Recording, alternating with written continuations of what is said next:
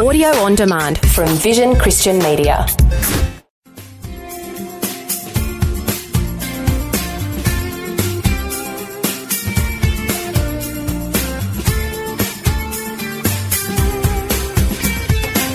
series is entitled, The Son of God, Understanding the Gospel of John, Part 1. A verse-by-verse audio commentary, part of the larger Understanding the Bible series. In this particular lesson, Jesus is going to do a discourse, a teaching on himself, who is the Son of God, and the resurrection. Discourse on the Son and resurrection in short. And it's based on John chapter 5, verses 17 to 30. Now remember that this Gospel of John is devoted to proving that Jesus is the Christ, the Son of God, and at the end of chapter 5, we will learn about the 5 witnesses who testify to the sonship of Jesus. So it's a lot to look forward to, and we'll get right into it. I want to read to you just a few verses to begin with, give an overview, and then we will go into the verse-by-verse commentary. Because after all, this is God's Word. It is life-giving. It causes faith to rise. It is food for the soul. It is a lamp to our feet. It is a light to our path. So let me begin with verse 22 of John 5. And it reads, For the Father judgeth no man, but hath committed all judgment unto the Son, that all men should honor the Son, even as they honor the Father. He that honoreth not the Son, honoreth not the Father which hath sent him. Verily, verily, I say unto you, he that heareth my word, and believeth on him that sent me, hath everlasting life, and shall not come into condemnation, but is passed from death unto life. Friends, all of what you've just heard is God's word, and all of what you've just heard are words of life. It talks about that the Father will judge no one, not that there'll be no judgment, but that he will delegate it to the Son. And the purpose is that the Son should be honored just as the Father is honored. After all, the Son is most honorable indeed. And if you don't honor the Son, neither are you honoring the Father. So basically, what Jesus is saying is if you don't honor him, you're not honoring God either, who you claim to worship. And then he speaks very, very affirmatively and convincingly and with great, great conviction that whoever hears his words and believes on him that sent Jesus, namely God, this person who hears and believes has everlasting life, and they will not pass into condemnation. They have passed instead from death to life. Now, friends, that verse alone is something to take hold of, because we don't want death. Death is a dreary, dismal, horrible future. We want life. And friends, when you're in Christ, even at the time of physical death, you don't go into darkness. You go into ever-increasing light. And you don't go into death like the cessation of existence, or if you do exist, it's a miserable one. No, you continue to exist. You're in the light. You're with God. You're connected to the source of all life. And therefore, you are more alive at that time than you ever were in the natural. And so, as we look at this particular lesson based on John 5, 17 to 30, remember that Jesus is going to be in more hot water with the religious elite, not only for offending them on the Sabbath day, but likening himself to God by saying that God is his Father. And he will speak about the relationship between the Father and the Son. Whatever you actually see the Father doing, that's what the Son does, or even the other way around. Whatever you see the Son doing, it's only because he's emulating what the Father is doing in heaven. They are working in tandem together. And that includes things like raising the dead and judgment and so on. It is imperative we understand that if we're going to live and live forever, we have to first of all repent and believe. And that the Son has life in himself. He is authorized to do all judgment, and he proclaims that the time is coming that the dead shall rise, and those that have done what is right will have life, and those who have not will have condemnation.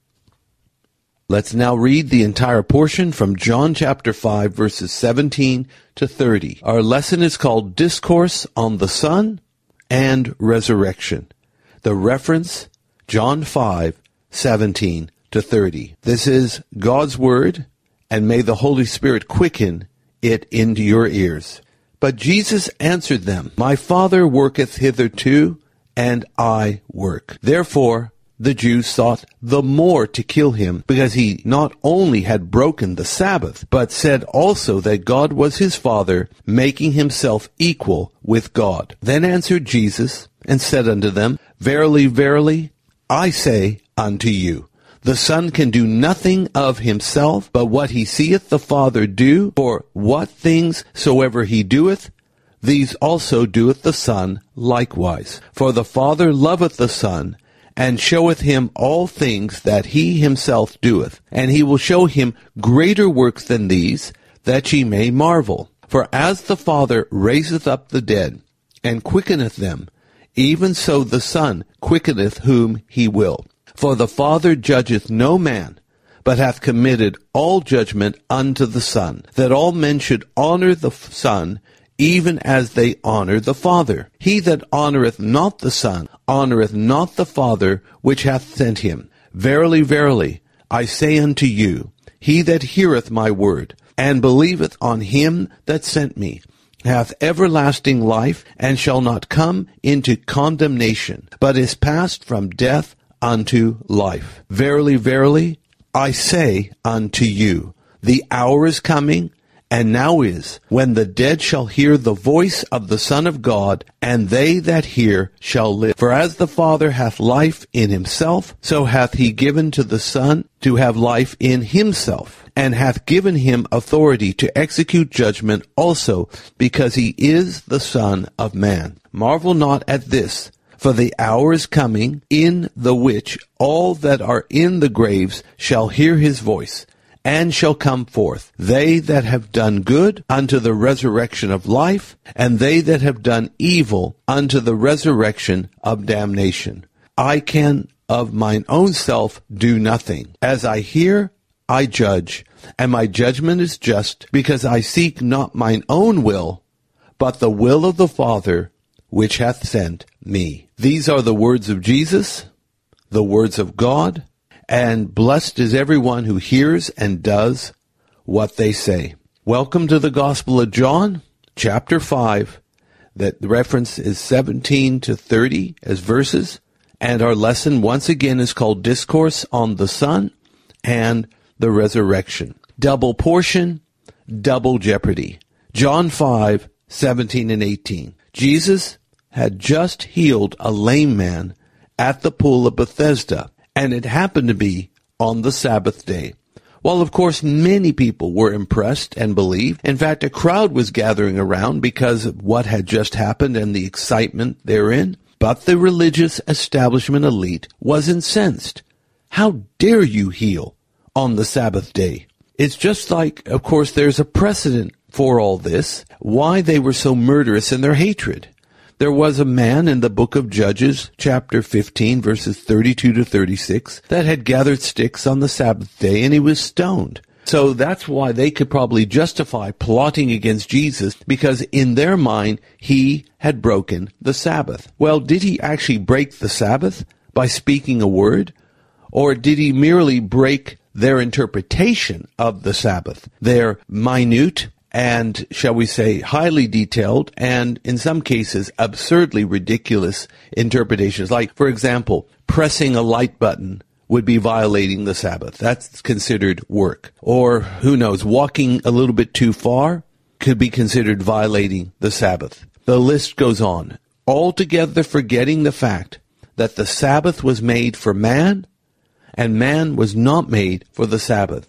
So basically, they wanted to do away with Jesus because religious tradition and vested interests were more important than a person's total welfare. Nothing has really changed, has it? So Jesus' response was to explain that both the Heavenly Father and the Son, which is Him, continue to work even on the Sabbath day. Such a statement inflamed the elite even more, because Jesus not only broke the Sabbath in their mind, but he equated himself to God, because he called God his Father. From this point, if you have a red letter Bible, everything you read will be in red, because it means these are the words of Jesus himself. So no doubt, Jesus was aware of their thoughts and intentions. And in John 5:19, he did this role, or shall we say, this did not dissuade Jesus from explaining what he does. In fact, he's going to now give a lesson, whether they want it or not, ready or not, understand it or not, about who he is and the role of the Heavenly Father. There will be, of course, those that will reject everything he has to say because they're blinded by hatred. And there are those that are going to hang on to every word he says because they recognize his words are words of life. So he speaks about the teamwork of the triune God, and it is absolute. The Son does only that which is done by the Father in heaven. The Father's actions are mirrored and replicated by the Son. In verse 20, the Heavenly Father loves the Son. Of course, that's what we would expect. And he shows his love for the Son by showing the Son everything that he does. Even greater works than these will be done so that the people on earth will marvel. Greater works than what? Yes, greater works than turning the water into wine, or the healing of the nobleman's son, or the healing of the lame man at the gate, or sheep gate, or pool of Bethesda. All of this will be done to show that the Son really is who he says he is, to validate his full and true identity. In verse 21 of John 5, raising the dead, talks about just as the Father raises the dead and makes them alive, the Son is going to do exactly the same thing because he mirrors the actions of the Heavenly Father. So whatever the Father does, the Son will do the same. Then in verse 22, the Father is righteous and the world must be judged. Yet the Father will not do any judgment whatsoever. He will delegate all judgment to the Son. So when Jesus returns, it will not be as the Lamb of God who takes away the sin of the world. When Jesus comes back, he will return as a king and he will return as a judge. As I like to say, Jesus was born a king, died a king, coming back as a king. But only on his return will he judge. Just read what he does in Matthew 25. He will separate the sheep from the goats. And also in 2 Thessalonians chapter 1, Jesus will return in flaming fire against those that do not know God and do not want or obey his gospel. So it talks about the honor of the Son. He is the judge. Think of it, if you ever go to a courtroom, something you'd like to avoid if possible, when the judge comes into the room, that man or woman with the white wig and the long black gown, what do the people in the courtroom do? They stand up. They stand up for the judge. And the judge is often called Your Honor. Well, if that applies to earthly temporal judges, how much more will it apply to the Son, who is given by God the Father himself all judgment? Jesus the judge is so that all men will honor him as they honor the Father. Failure to honor the Son means that that same person does not honor the Father either. One of the things that will happen when Jesus returns, he will receive the long-delayed yet well-earned honor that was denied to him in his first coming. Or as one Bible teacher put it, he will be compensated in the kingdom for his humiliation or his death on the cross that happened in history. So honor the Son, honor the Father. Verse 24 of John 5, it talks about believe and live. And this is a verse we need to hold on to very tightly. John 5:24. Jesus solemnly affirms that anyone who hears his word and believes in the one who sent him has everlasting life. There will be no condemnation on such a person, and condemnation, of course, is the result of judgment. This person will pass from condemnation to justification. They will pass from death to life. So remember, you have to hear and you have to believe, and that's what is required in order to have life everlasting. Jesus goes on to say that the dead shall live. In John 5:25, the hour is future and yet present. The dead shall hear the voice of the Son of God. Those who hear his voice shall live. Now remember, all of us who are now believers in Christ and born again, we were once dead in sins and trespasses. So once we heard the gospel and believed, we passed from death to life. Now in verse 26, it talks about the phrase that the Father and the Son have life in himself. This is a theological principle called aseti, or self-existence. While humans are derived from other humans, like a father begets a son, the Son of God is self-existent. This doctrine of aseti avoids two great errors. One was Sabellianism, which makes the Father and the Son one person. The other is called Arianism. They make a distinction between the Father and the Son, but they basically deny that the Son is divine, that he had a pre-existence, that he is the first and the last. Both of these we need to avoid, because otherwise we're in danger of worshiping the wrong God. Now, the Son is authorized to judge in John 5:27. The Father has given authority to the Son to execute judgment because he is the Son of Man. Jesus had to be God to save us, man to die for us, and God and man to judge us. Finally, verses 28, 29, and 30 of John 5. Do not marvel. The hour is coming when everyone in the graves shall hear the voice of the Son of God. When that happens, they will come out from their graves.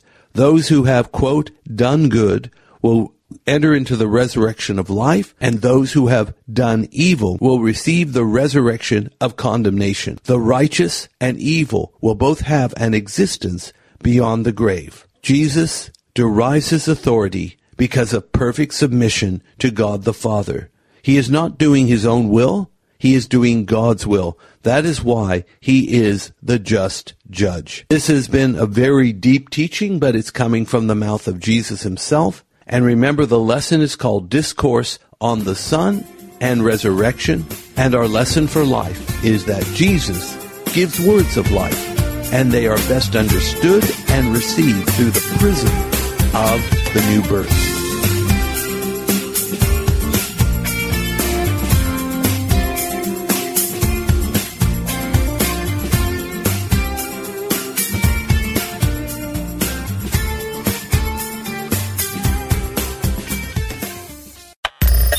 Thanks for taking time to listen to this audio on demand from Vision Christian Media. To find out more about us, go to vision.org.au.